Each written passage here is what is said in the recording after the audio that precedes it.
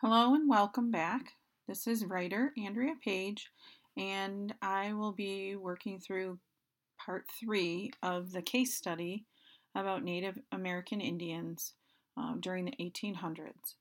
I titled this one The Results of Resistance. Looking back when the buffalo were plentiful, the Native American Indians lived in harmony. Life was good. Even though their values included cooperation and generosity, the time came when they were taken advantage of and attacked. Not only were individuals killed, but Native American Indians were eliminated systematically as their land was stolen and their food source destroyed. Since family and community groups remained united and the bands of people traveled under powerful leadership, the people had a strong will and had enough of a population to resist new laws requiring them to move to reservations. Native American people endured many clashes, including the Battle of Little Bighorn, where General Custer attacked a camp with his 300 men, but underestimated the numbers of Sioux people. Custer and his men lost their lives while fighting nearly 3,000 Sioux. Afterward, Chief Sitting Bull and his band fled to Canada, and other leaders like Chief Bigfoot took their bands to hide out in the Black Hills.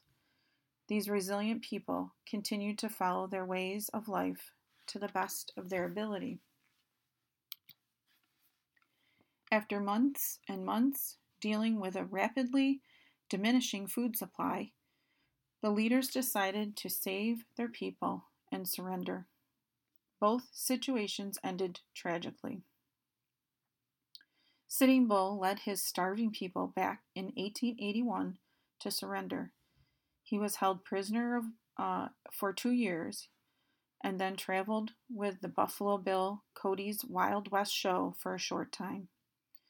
Eventually, he returned home to Standing Rock Reservation.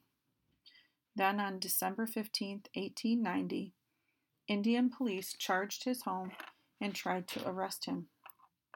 Chief Sitting Bull was shot and killed that day.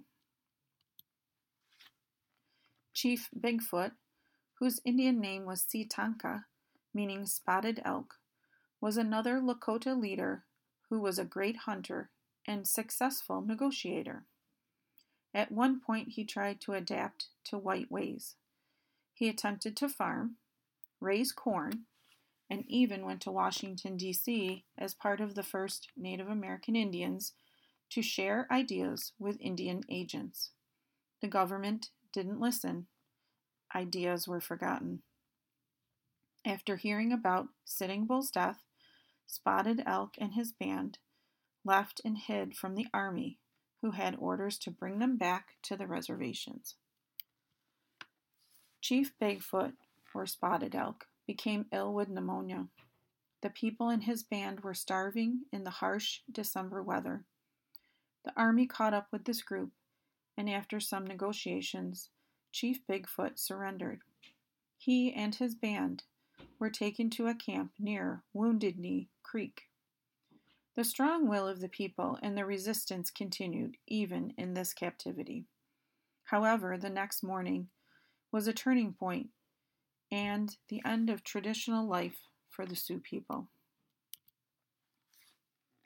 On the morning of December 29, 1890, promises were broken once again.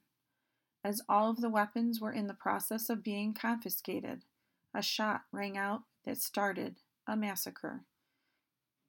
Chief Bigfoot and hundreds of men, women, and children from his band were killed. By the end of the 1800s, their land was limited. The buffalo were gone, their leaders were gone, and the Sioux people were forced to live a new life in one place, on reservations. At the turn of the century, Native Americans lived on reservations or on land that others didn't seem to want. They had to learn new ways of survival with little help from the government who put them there. Treaties were being honored, but they seemed to be modified with the needs and wants of the government. The government continued to alter the situation, forcing new rules upon the families. Children are taken from their homes and sent to boarding schools where they lived, learning to read and write in a second language.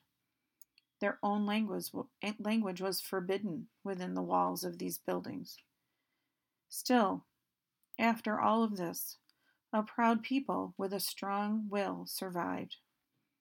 Native American values continued, and their warrior spirits awakened when the people had significant roles in World War I and World War II.